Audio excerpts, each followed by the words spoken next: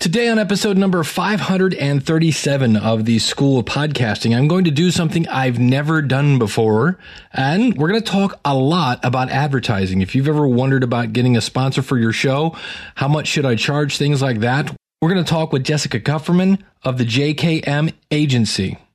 Hit it, ladies! The School of Podcasting with Dave Jackson.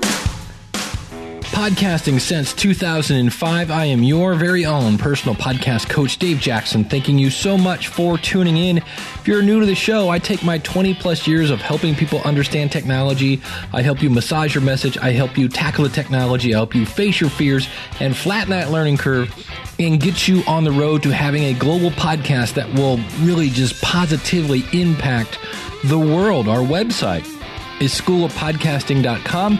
Use the coupon code LISTENER when you sign up by going to schoolofpodcasting.com/start. On today's show, we're going to be talking a lot about advertising. So if you've ever thought, do I need a media kit? How many downloads do I need? What should I charge? All those kind of questions will be answered on today's show. Hey, I said at the beginning of the show I was doing something I've never done before on this show, and that is take a sponsor. That's right. We have a sponsor. They are Emerald City Productions. They are a full-service recording studio that provides production engineering and editing. That's right. Danny and Aaron Osment founded this full-service recording studio in Tennessee back in 2009, and they've worked with some really impressive people. And we are just going to just barely graze the list here. First of all, John Legend. All you Star Wars geeks, John Williams, and Yo-Yo Ma. Now, at first, that kind of confused me, and it turns out Yo-Yo Ma is a famous cellist. Here, I thought they were talking about Yo Mama, who is, I believe, a rapper out of Baltimore. But seriously, these guys are legit. If you're thinking about starting a podcast, you would like help making your current show sound better, maybe you've got an audiobook, maybe you're working on audio for a video, or maybe you're just interested in voice coaching to improve your videos and webinars, Emerald City Productions will make you sound the best. Now, I wanted somebody to bring some value. Check this out. They have a special offer, 4 episodes at $15 per episode. Then, after those first 4 episodes, it goes up to $40 per episode, and even that is a steal. But seriously, $15 for the first 4, you got to check this out. So reach out to Emerald City Productions and tell them the School of Podcasting sent you. It's at emeraldcitypro.com. I want to make sure to mention this up front. The last episode of the year, I always do an episode called My Favorite Podcast Is. This is where I'm asking you, what is your favorite podcast? And you can only pick one. Then be sure to tell us a little bit about it, where we can find it, and more importantly, why is it your favorite one? Now, also be sure to tell us a little bit about your show and where we can find your show. So it's free promotion for your show. And then later, I usually get these transcribed and turn them into a book. Now, the deadline is October 31st. That's right around the corner. So get them in, because then in November, I go through the whole thing of editing them down, transcribing them, and getting it ready for the end of the year. So if you want free promotion to, I don't know, a couple thousand people, that listen to podcasts, now is the time to act on that. So just go to schoolofpodcasting.com/favorite16. Now, I need to point out, if you did this last week, you may have seen it was at a GoDaddy parked domain page. There's a whole lot more to that story that I won't bore you with, but I will tell you that now it works. It's actually going to take you over to another website that I'll be using for the book, and I'm actually going to turn these into a podcast later on. But if you tried this last week and it didn't work, my apologies. I changed some things behind the scenes, and for a day, things were a little wonky. So again, schoolofpodcasting.com, favorite16, and tell us what is your favorite podcast and why. I really, really look forward to hearing from you. And who knows, there might be a prize involved if you submit something. I'm just saying.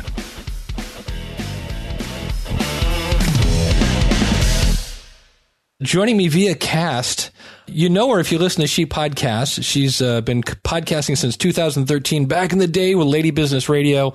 And recently she launched her own podcast advertising agency, which you can find at jkmagency.com. The one and only, don't be fooled by cheap imitations, Jessica Kupferman. Thanks for coming on the School of Podcasting. What an intro. Thank you so much for having me.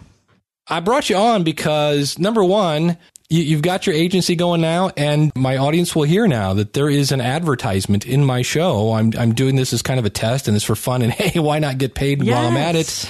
And your show. It's all your fault, exactly. It's all my fault. There are a lot of advertisers clamoring for the podcast Talking to Podcasters. There's really not as many as you would think.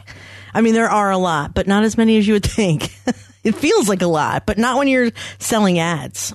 And so you've been helping a lot of people that, they're like, oh, I'm looking for, advertisers and this and that. You're going, okay, hey, I think I might be able to help your show. So rather than you having to say it 4,000 times, why not have you say it here?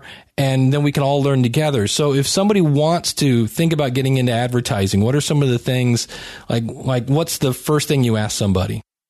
How many downloads do you have a month? Because even if you have a huge social media community, you can't sell audio ads when there's no audio, nobody listening. So I always ask the monthly downloads. It's the killer question. It's not the answer that makes or breaks whether or not you can get a sponsor, but I like to know, that usually will set the price. So for example, let's just say we have 2 shows and both of them have 200 downloads a week, let's say. The first show I could probably sell, if that's all they have, for $150 a month. If that show that's getting 1,200, or what did I say? 800 a month. Yeah. If they're getting 800 a month, but they have 16,000 people on a Facebook page, I could probably sell them for 300 or 400 while they grow their audience, because that advertiser will be okay with getting the social while the audio is growing. And you have to realize that's going to grow really fast if they're a smart marketer and they're telling their social community about the show, which not everyone does, by the way.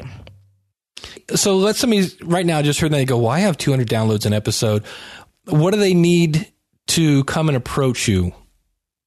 Like, do they need a media kit? Do they need, or do you only accept certain stats and not other stats, things like that? If you only have 200 downloads a month, but you have an active community elsewhere, I would probably consider it. So, for example, there are a couple shows that I've signed that have not even launched yet. Like, one guy is a columnist for Inc. Oh. So he has a pretty, decent following. I assume that show is going to grow pretty fast. The other one's a bit of a YouTube star. So even though she hasn't, she's got tens of thousands of followers on every social media channel. So I signed them both because I know that their show is going to be big, and maybe somebody would want to sponsor them ahead of time. I don't know. It's all an experiment, right? So I'm going to find out. Other than that, a pretty decently branded show, not a website that you've sort of scrapped together, or some organization, a system as far as how you're doing production, so that I'm not going to overwhelm what's already a disorganized mess with advertisers.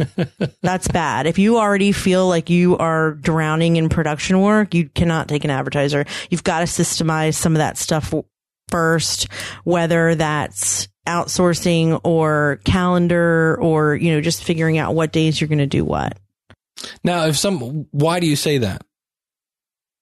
So an advertiser requires you to not only do your own promotion, but you have to also schedule theirs in advance. It has to have some monthly tracking. Okay, let's just say the average advertiser is going to do an audio ad, a banner ad, and some Facebook posts and some Twitter posts. You can't do all of that on the fly. You're going to forget inevitably 1 week's Facebook or 1 week's Twitter, and then you're going to piss off both me and the advertiser. So it's better to have okay, yes, I'm already doing this per week for my show and this per week for my show. I'll just dip this into Meet Edgar, or I'll just schedule this when I schedule the rest of my weekly stuff. You kind of have to have your stuff together in order to take on an advertiser. And most shows want more than one, because the more you take on, the more money you make, to a point. And do they have to have some sort of media kit to approach you? No, I actually will create a media kit pretty easily if they don't have one. I make I use a resume template in Canva, and I'll just fill in the about the show, about the host, and then some community stats and some reach stats, and then I just send it off. Nice. Yeah. What are some of the mistakes that, I don't know if mistake is the right word, but what are some of the things that when people come to you, you're going, okay, here's what we need to fix first? this is the other thing I do is I consult people on how to be ready for advertising, and it's a little bit separate. So like a lot of times if a show isn't ready, I'll say, well, here, you know what? I want to represent you, but you really need to get a content strategy down first. You really need to get a scheduling system down first, and I'll pay, and they'll pay me. And I'm not trying to dip out of both pockets. It's just that they can't take an advertiser with like, for example, I have a client right now who has 60,000 downloads, but no social media. What's happening there? So the first mistake is they assume that they can price per episode. And actually, that is a big advertiser mistake as well, because they always want to try one or two. Now, think about that. If you're listening to a podcast, you're riding your bike or you're working out or whatever, and you heard it one time, are you going to write it down right then? No. Are you going to remember it later? Probably not. Charging per episode, everyone may as well just flush their time and money just right down the toilet. It's not smart, and it wastes everyone's time. And it makes advertising look bad on podcasts, because then they think, oh, that wasn't worth padoodles. And it is, but it has to be. I mean, I only sell a 3-month sponsorship. I will do 2 at the very, very minimum, but they have to beg. 3 is what I really prefer. And then another mistake is most of the advertisers ask me if they'll allow an interview on the show as well, because they feel like if it's a good advertising match, it would be a good content match as well. And a lot of my podcasters are like, there's no way I'm doing that. But I think they should be open to that, because it doesn't really, if it is relevant content, you're not a sellout if you can make that a decent show. And most of the time you can if you're already interviewing people. Like in your case, Who I Sold For You, I don't think that would be appropriate, because we don't need to talk to, for you, Dave, like you are already covering all the stuff that like hosting companies and production companies and those types of people will say. So that's just going to sound like an advertorial. But if I got you, for example, a transcriptionist, I don't know, something that like you don't necessarily talk about every time, maybe it would be more interesting. Also completely ignoring your social media to a point and then wanting advertisers because your show has a huge amount of downloads. You've got to talk to your community too. Like if you are just going for downloads, the advertisers are going to wonder like why aren't you having a conversation? They've been taught all this time for 10 years that they need to be engaging their fans and having conversation on social media. And so they're going to wonder why you're not doing it. Got it. So right? Is Twitter better than Facebook? Is email list, or does it matter? They just need something. No, actually most of them are on Twitter. Okay. I think most of them care about Twitter more. And you can actually do more with Twitter because not everyone's on it constantly, so you can rotate stuff. If you do more than one post a week on Facebook, people are going to think you're like a sellout.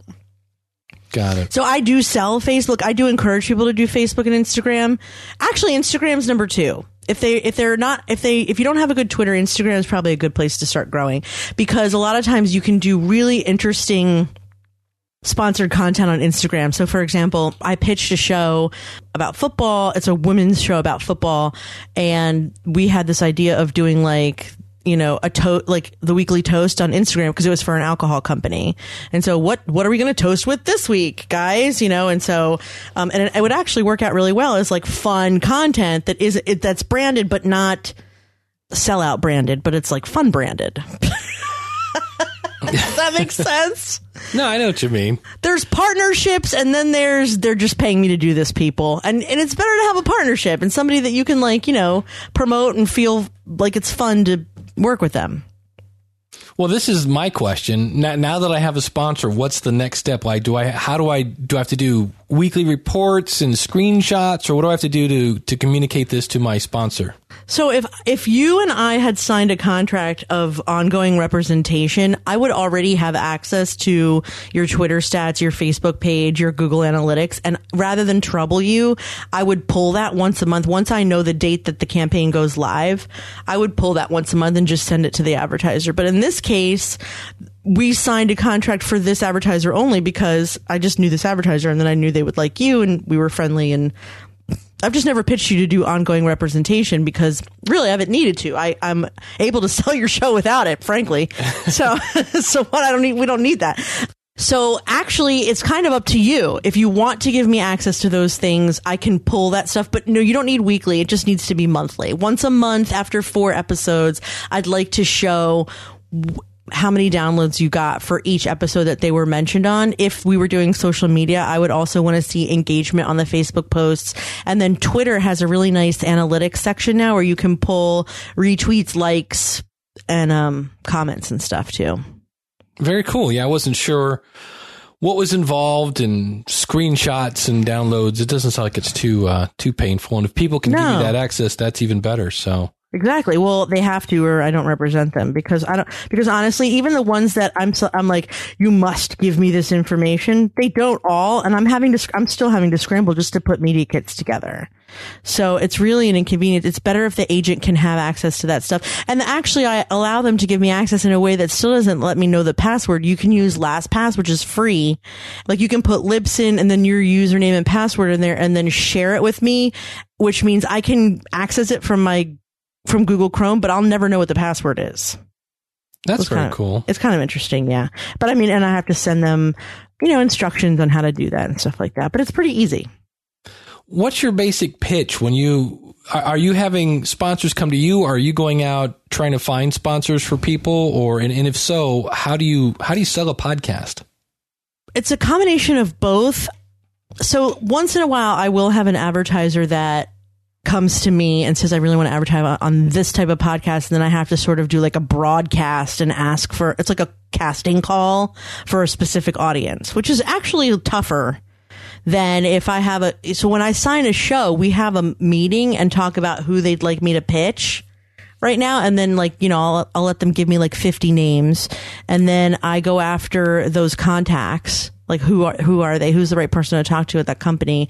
And then I set up somewhat of a mail merge where I reach out to them. I say, hi, I tell them what I do in this particular show. And have you ever tried this? Let me know. Hit me back. We'll have a meeting. And most of the emails are opened, but they're not all replied to. Like a lot of them aren't replied to yet. And then I do another mail merge or actually it's like a series. I use a system and I have a series. So like series 2 will be like, hey, that's cool. You can ignore me. I'm down with that. And then, I tell them something interesting and then usually by email 2 or 3, if they even have an inkling, they'll write me back. Also, by this time is when they'll say, I hate you, never talk to me again. That's only happened like 2 or 3 times.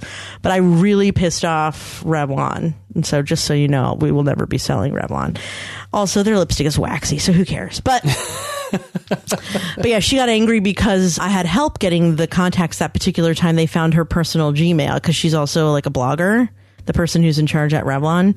So yeah, she was angry. She was pretty angry. See, I would have been impressed that you went the extra mile to get that. But I didn't. But I also didn't realize it was a Gmail. I just didn't realize that was the wrong address, and I apologized. And then it went out again. So after the second time, she was like, "You must die," and I was like, "Okay, sorry, I get it. Sorry." So yeah, just 2 or 3 have been, and then there's been a few other that are like really polite, like we are all set with our marketing. Thank you so much. Which actually doesn't mean like. To me, it means I'm going to stop emailing them this time. But if I have another show down the line, I'll probably hit them back and be like, I know you said you're not doing this, but this is like the perfect match. What do I have to do to get you to consider this, really? You would think it would be easier if I had the advertiser that was ready and willing, but their audiences have been so specific. So, for example, once I needed a podcast that was just talking to accountants. And there's probably like 30 out there, but only one of them is updated on a regular basis. The others have pod faded for years. And then you have to pray that one's taking sponsorship. And then who knows what they're going to charge. Like it can be a little hairy. So if I'm a podcaster and I'm open to sponsorship, what should I do so that you know that I'm here and I'm willing to take a sponsor? I mean, it doesn't even really matter if you have a specific market. If you're ready and you want to be considered, I have a form. It's jkmagency.com/consider me. And so when I'm trying to fill a docket, I will consider you. And have you had any nightmares yet where something's got off the ground and then it just went kaboosh that we should know about so we can avoid it ourselves? This goes back to, I guess, mistakes that I see podcasters make that they probably shouldn't make is padding their stats and not really knowing what your stats are. So this particular podcaster had 2 shows that they were, and it was one of those situations where the advertiser was my client, not the podcaster. So it would be the equivalent of me going to you and saying, Dave, someone wants your audience, and you telling me that School of Podcasting and Weekly Web Tools were getting 100,000 downloads per month. And then I say, oh, wow, each, that's amazing. Great. And then I do a whole proposal based on that amount. And then I find out that not only are they not getting that, but that both these shows are on the same feed.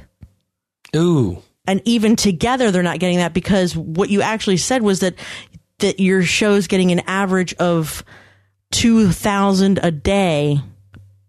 And it's not happening because it happened one time. The average is actually like 176. So basically what happened was I pitched my advertiser for 60,000 downloads a month, and they were getting 6. Nice. And it was like thousands of dollars, because it was like a 8 to 12 week contract, and it was surrounding an event. So the time was ticking on this because the event was getting closer. And so I was kind of like, I felt so sorry, and I was like, I don't know what to say. So here's how it happened. Actually, I'll never do this again, but here's how it happened. I was so excited about how I'm like, wow, that many downloads for accountants. Wow, that's amazing. That many accountants are 60,000 accountants are listening to this. But and then I was like, wait a minute. 60,000 accountants are listening to a podcast. That's impossible. That can't be, it's just like my senses just took over, and I was like, who are the accountants? What 60,000 accountants? And I was like, I really need to see these stats. And they sent me an Excel spreadsheet, and I was like, no. I want to see the Libsyn account now. Like I was mid type on the contract, and I was like, I need to see it now, like right now. And they showed it to me, and I like turned pale, passed out, I was like so upset. But actually the company ended up paying the original price. Interesting. For 1/10 what it was worth. Now, why do you think that was? I think at that time, getting in front of that audience was more important than squabbling over how big the audience was. Nice. And also they were trying to sell tickets to the event, and the tickets were, I don't know, let's say $300-$400. And so, I mean, they had to sell like 20 tickets to make up for it either way. So probably it was a crapshoot if that was going to happen with 60,000 or 6. It goes back to the old power of the niche. Yeah. Right? Yep. So I think a niche is worth more. I mean, I wouldn't have priced it at that in the first place, but I wasn't the one that priced it. Actually, the podcaster gave me the contract, knowing what they were doing, or maybe not knowing. Maybe they didn't know how to look at their own stats. But this is kind of what also upset me, was like, I was working with like that company, that podcaster, they had a broker on their own end, like somebody who was selling sponsorship for them on a regular basis. Like, how could she not know how to look at those stats? How could she not know what to price? That upset me a great deal for many different reasons. Because I was just like, first of all, how do you not know how to read that? Second of all, you've employed someone that doesn't know how to read this, and like she works for you on a full-time basis. It upset me to death. I have a question. This is the question I get all the time, and it's hard to answer. So this is the tough question. Let's say I do a podcast. I talk about science fiction. Is there any hope for me to make any money in podcasting? Oh my God, science fiction? Hell yeah. Yeah, because I would just want to talk about Star Trek and Star Wars. Think of all the nerd sites like ThinkGeek and like Loot Crate. There's tons of websites out there selling products to people who love sci-fi. You could make a ton of money. Yes, absolutely. Okay, because I was definitely. That's the one I'm like, Amazon links, maybe? I don't know. No. Do you know ThinkGeek? No, I don't. Okay, go to thinkgeek.com right now. And this is just one that I know, but this ThinkGeek is just kind of like nerdy toys. So there's a Star Wars section, a Star Trek section, Doctor Who, Minecraft, Zelda, Marvel, I always say Marvel. My husband hates it. I know it's Marvel. Game of Thrones, DC Comics, and Geek Labs, right? And they have like all the things. They have Halloween costumes. They have a Star Wars coffee press. They have like a Bluetooth comm badge. They have, what are these called? Chewbacca slippers. And nice. I mean, how could they not want to advertise on a podcast like yours, right? Who doesn't want a pair of Chewbacca slippers for Christmas? I mean, come on, Marvel. I laughed so hard. I'm glad I laughed quietly at times. Marvel. That was hilarious. He hates it. It's kind of like Target and Marvel. Marvel. He hates when I say it. It's really funny. But anyway, so yeah, I mean, any podcast has its share of possible advertisers. Any niche has its share of, but this is another crash and burn. Do you want to hear another one? This one I'm still sad about, actually. All right. I will cue the sad music here. Okay. But you may have to edit it out, so just tell me. Okay. So I have a show that I represent that is done by a sexologist, kind of like Dr. Ruth, but she's young. She talks about sex, etc. And she's open to all kinds of, like, she basically encourages couples to be creative and have, an interesting and satisfying intimate life. And so she gave me a list of people that I should pitch for her. And it runs the gamut of different, types of companies. I'm trying to be as G as I can. Well, there's one particular company that makes entertainment as well as products that you can use for your intimate lifestyle. Okay. And the advertiser really wants to promote the products. However, they're embroiled in some bad press with the entertainment aspect of it. They're not treating their talent properly, and there's some lawsuits around it. And so even though I pitched this guy, and he said yes, and he was very excited, I went back to my podcaster and I was like, guess what? This guy is in. And they were like, I can't in good conscience advertise with him because I've been talking to my colleagues and they don't treat their people right. And I was like, what? Yeah. I was so upset because he's willing to pay top price, and they were very excited and can't wait to start. And I can't, not only that, but now that I've got this fish on the hook, I can't get anyone to advertise with him because of the situation. Ick. Yeah, I'm kind of sad about it because it's like, why did you send me after them? I mean, probably she didn't know then, although this lawsuit's been going on since the end of last year, but maybe she just didn't know about it. Could be. Hey, the one thing we didn't talk about, because you seem like a pretty smart cookie there, Jessica Kupferman. I've been told that before. How did you accumulate all this fun-filled marketing and selling advertising kind of knowledge that you have? Oh, I just make it up as I go along. Is that it? That's what I figured. No, I'm joking. No, I went my very first real marketing job out of college. Well, picture it. Sicily, 1999. No, in about 1998 is when I finally graduated college, and I went to work for the local paper. So I live in Wilmington, Delaware. The paper here is the News Journal. Okay. And at the time, Gannett, who owns USA Today, owned the News Journal. And they had they had two new partnerships, homes.com, apartments.com, cars.com, and one more. So yeah, cars.com's been around a long time. And they hired salespeople to get their print advertisers online using these products that they partnered with. So my job was to go to somebody who was perfectly happy, a home builder, probably Joe Biden's home builder, right? And say, we partnered with this new thing and we really want to get some traffic to your website. And they were like, what website? What are you, nuts? We don't have a website, because nobody had a website really then, and nor did they care about it.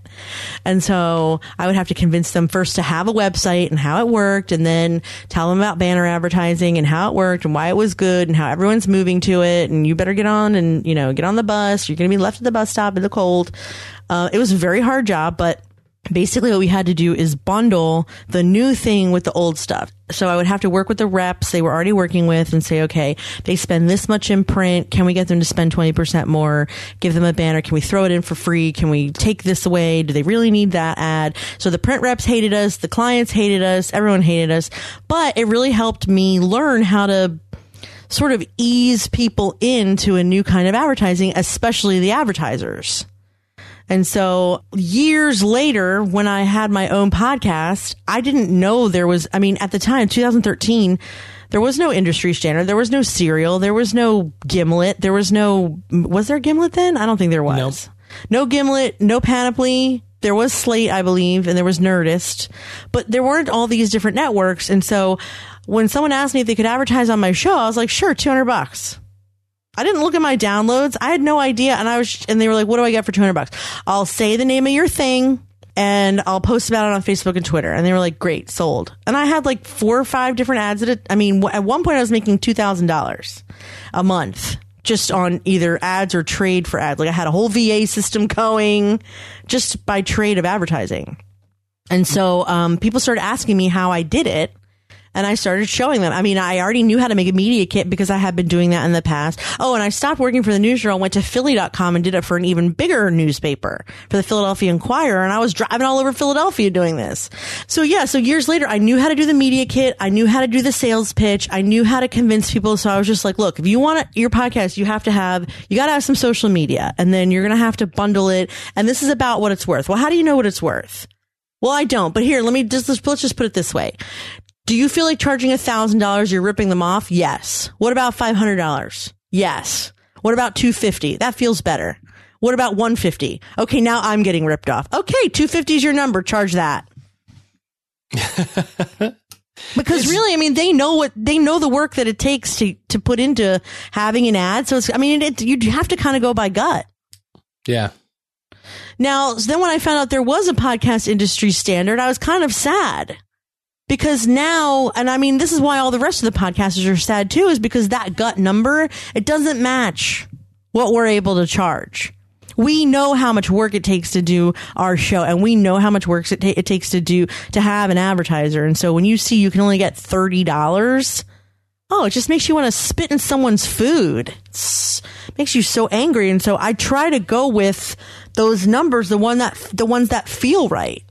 Right. And so I've been trying to sell them, and sometimes they sell and sometimes they don't. And a lot of times I have to tell a podcaster, look, I mean, when they see how well it does, you can charge the one that feels right. But first, let them do a test, because it is really new. That's the thing. Yeah. What is the podcast industry standard these days? I think it's anywhere from $15 to $50 per 1,000 downloads per episode. Yeah. And that just doesn't fit for most podcasters. Well, that's just a big range too. Yeah. So like Elsie and I mean, like, yeah, how could that possibly fit when, like, okay, I know how much, like, Elsie and I for She Podcast, let's say we get 10,000 a month, but we have this active group of 4,000 women. And so it's definitely worth more than $2,500 an episode to get in front of that group. Yeah. And especially, and it also, it I don't want to say it risks our reputation, but we have to stake some, authentic enthusiasm on the fact that we're advertising for someone in there. And so it's worth more. And so Elsie and I usually go by what feels right. I mean, also the podcaster can always say no. And so there's been a couple of times where I've been like, they want to do your show, but they only want to pay this right now. And there's been people that have said no. I know how long it takes me to do a show, and I know how much work it is, and they are not going to get that kind of reach anywhere else. So no. And that's fine too. And no one will punch them in the face. No, not today. Not today. Exactly. All right. Well, Miss Jessica, thank you so much for coming on. Again, if you want to check out Jessica, go over to jkmagency.com.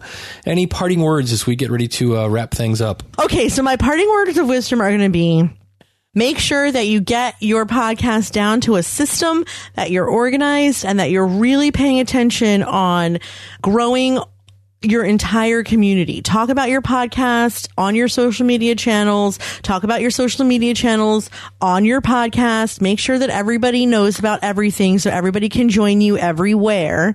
And then when you really have a good feeling of like, yeah, they're excited, they love the show, everyone loves this show, you'll know. That's when you know you're ready.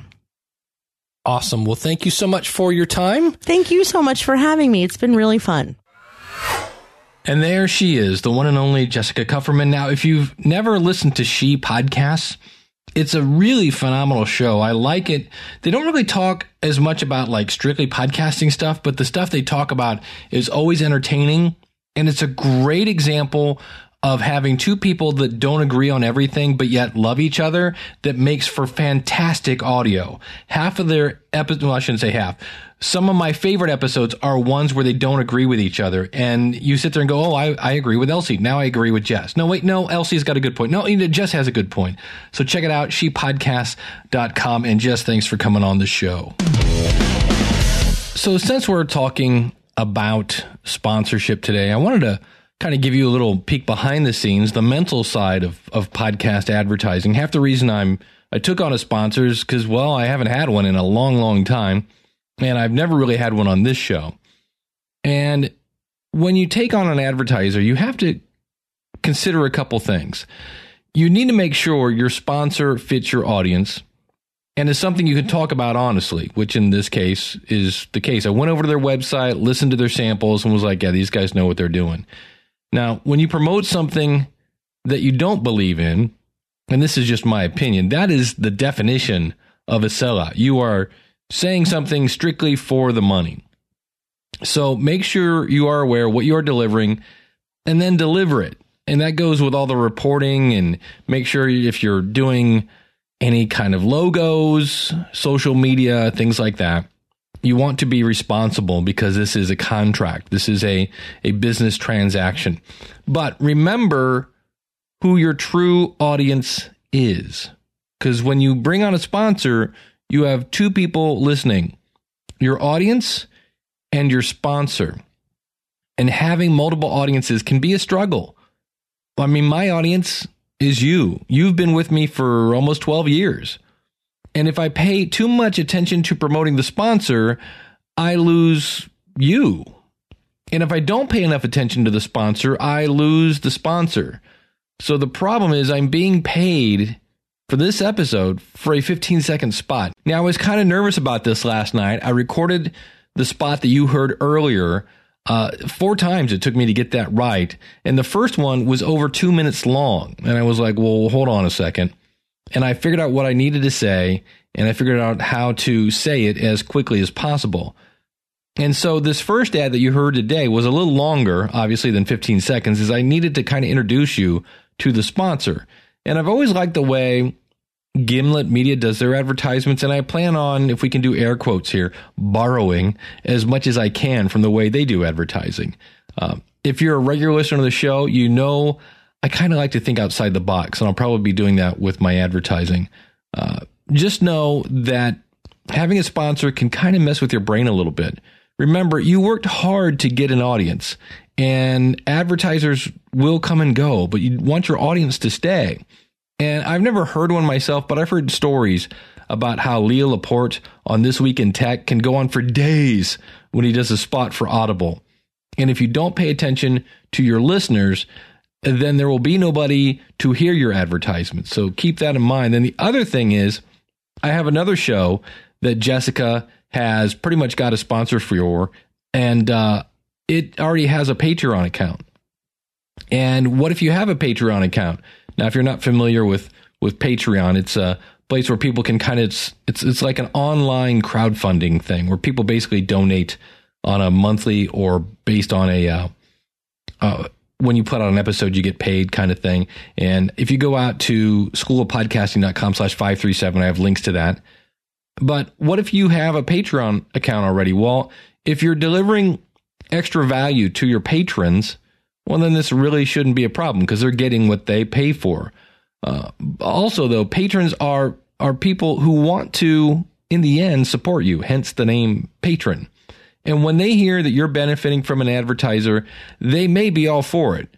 But don't be surprised if someone stops being a patron because, well, you don't need us anymore. So just keep that in mind. I'll let you know how that goes. And speaking of that, realize that someone will not like the fact that you have an advertisement. That's no way around it. There's nothing you can do about that. Just focus on the listener who stays. In case you missed it, it's time for a podcast rewind. I appeared on the Rock Your Retirement show, which you can find at rockyourretirement.com. This is with Kathy, and normally her show is not so much about the financial part of retirement, but like, now that you're retired, what are you doing for fun? But she had heard me talk about my father in the past and how I dealt with his Alzheimer's disease. And so I appeared on her show, and here's a little clip of that. It was kind of interesting because he was 82, I think, something like that. He was in his 80s. And he got kind of frisky. Because of the nursing, because of the home. Yeah, with the nurses. And he was in there the one day, and a nurse walked in, and it's this younger woman. And he said, wow, you make me wish I was 40 years younger. Oh, my gosh. And I went, oh. And I just kind of like looked at her, and she looked at me and just smiled and said, well, thank you. And then I forget what he said, something that was completely over the top inappropriate. And I just went, Dad. And He's like, what? She's like, oh, geez. And so he got a little grabby at times and things like that. So that was a whole other experience that you weren't used to. Yeah. As time went on, I would go and show up and he would give me a tour every single time. Well, let's go back to the nurses first. Let's go back. So did your dad wind up having a girlfriend? He did. I also appeared on a new show called Cut to the Chase. This is from my buddy Ravi, who you might know from Digital Access Pass. He's also been on this show talking about membership sites. This is basically kind of business advice with no fluff, hence Cut to the Chase. So this is really some of my best podcast advice kind of all rolled into one big giant blast. And the other thing that people really get obsessed over, besides new and noteworthy, is their podcast launch. Oh, I can't launch yet because I don't have my 3, 8, 10, 12, 47, 560, however many episodes you need in the can. In fact, there are people that won't launch their podcast because they've only got 7 ready to go. I'm like, ready to go for what? You didn't make those to just sit there on your computer.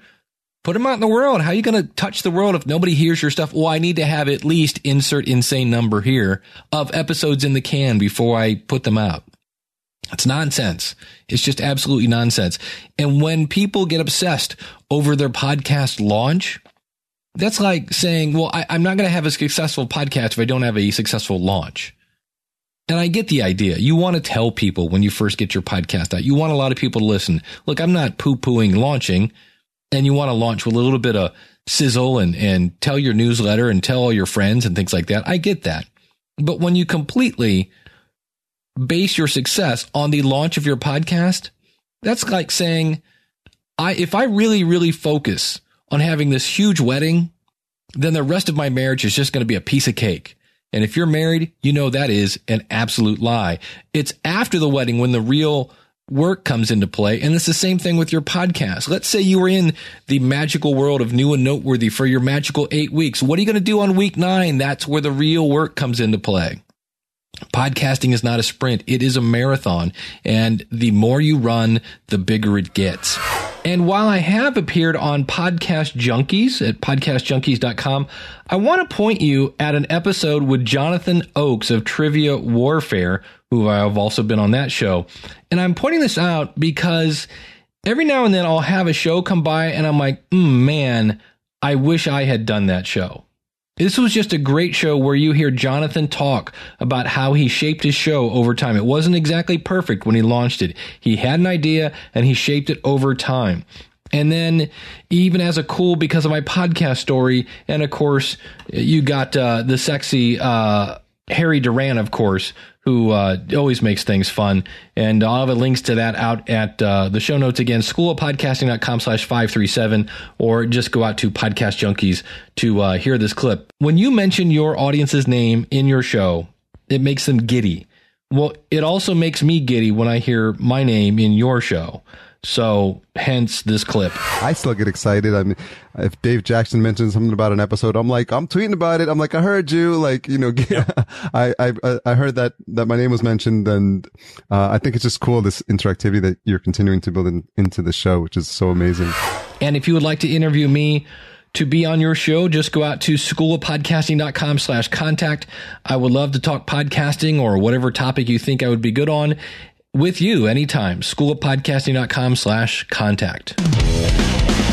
In an effort to get rid of jargon, I've been putting together a podcast glossary. And the last time we did this, we talked about the B's. And hey, guess what? I forgot a very important B. I believe that's because I was going to talk about it when we talked about PowerPress, but that is Blubrry.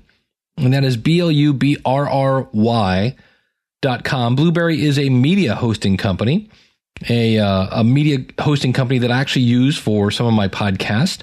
And this is Todd Cochran and Mike Dell and all the lovely people over there. And you're like, but Dave, don't you work for Libsyn? Yes, I work for Libsyn. And if you are a regular listener to the show, you know, before I even started working at Libsyn, I recommended Libsyn and Blubrry. And so what gets sometimes just a little confusing is Blubrry is a media host who also creates the PowerPress plugin that is free. You can use PowerPress if you're using Blubrry, if you're using Libsyn, if you're using SoundCloud, which would be a bad idea, or Podbean. You can still use the PowerPress plugin. So Blubrry is a media hosting company, and I forgot to mention those when we did the B's, but let's get to the C's. The first one is a compressor. It's an effect that you can add to your audio. Now, for the record, you don't need a compressor. It's kind of like icing on the cake. And I'm going to go super simple here. In its simplest form, it makes the louder things softer and the softer things a little louder to ensure a more level audio output. Notice I said more level, not completely level. And these can be applied in software. There's probably a compressor in Audacity. I know there's one in Audition. I know there's one in Hindenburg. Or you can actually do these with a physical piece of hardware, like there's a one by the company DBX, and it's called the 286, and I believe it's 286S. And I'll have links to that out in the show notes. The other CPM we want to talk about, and this ties in so nicely with this week's episode, is CPM. And this is a pricing model used by the radio industry. Now, what this is with CPM, you get paid a certain amount of money for 1,000 listeners.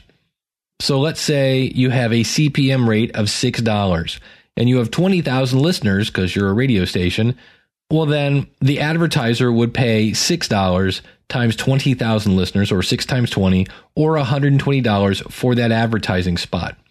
Now, CPM rates in podcasting typically start anywhere from $15 to as much as you can get. I've heard $60, I've heard $100, I've heard it's $15 to, and usually it's around 20, to whatever you can get. And for most podcasters who don't have thousands of downloads, CPM is not a viable model to making money with your podcast. If you're only doing 250 downloads a week and you're getting a $20 CPM, that means, $250, $250, $250, $250.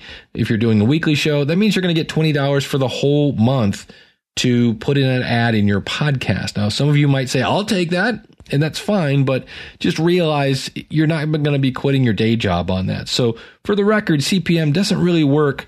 It only works for about 8% of podcasters who are making gazillions of downloads a episode. So that's it for the C's, and next week we'll get into the D. So we'll get into DAWs and double enders and dynamic microphones and dynamic ad insertions. So that'll be in next week's episode as we start to eliminate some of the podcast jargon. And I'm going to call it there. It's like, all right, I'm calling it. We've got so much more we could talk about. I started playing with Fireside.fm. It's a media hosting company, and I will reserve my comments for future. It's kind of not fair because they're almost in like pre-beta, beta. So it's kind of like commenting on a pie that hasn't been baked yet. So I'll be talking about that. I'll be talking about PodFunnel in the future. That's a new tool that I just now have access to, but haven't played with yet in the future. Got some great feedback on podcasting as the fact that it is a global audience. So I got some great feedback that I'll be playing, and we'll be discussing that. And a couple weeks ago, I talked about It's Time to Zag, and I got some great feedback on that we'll be playing as well. And it's one of those things where it's kind of fun that you can just do whatever you want with a podcast. You don't have to worry about a program director. You don't have to worry about really anything. It's your show. You own it. How cool is that? And if you're ready to start a podcast, I would love to help you. I got to tell you, I've been so happy this past month.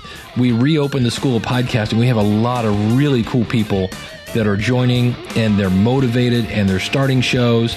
And we just, this Monday, as you listen to this, we just launched a new thing where it's basically a focus group where you can put in your podcast, and then we will all basically try to give you constructive feedback on that. That is coming down. I'm getting ready to work on a kind of a toolkit for members that have a lot of cool little tools and things like that.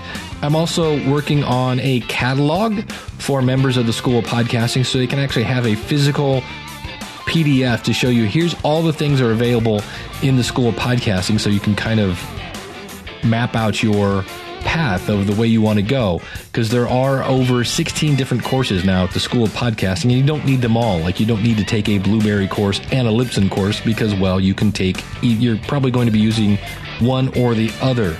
So, and in the future, I'll also be adding a Hindenburg Journalist course to that class. It's a cool piece of software, and if you're looking to learn how to do that, I will be having that as well. So, and the cool thing is, as we add more and more to this, your price doesn't go up. It just becomes more valuable to be a member of the School of Podcasting, and I would like to give you a little gift right now, and that is coupon code, and that is LISTENER, LISTENER, and that will save when you go over to schoolofpodcasting.com/start and sign up. I really, really, really look forward to working with you in the future, and until next week, class is dismissed. Take care, and God bless.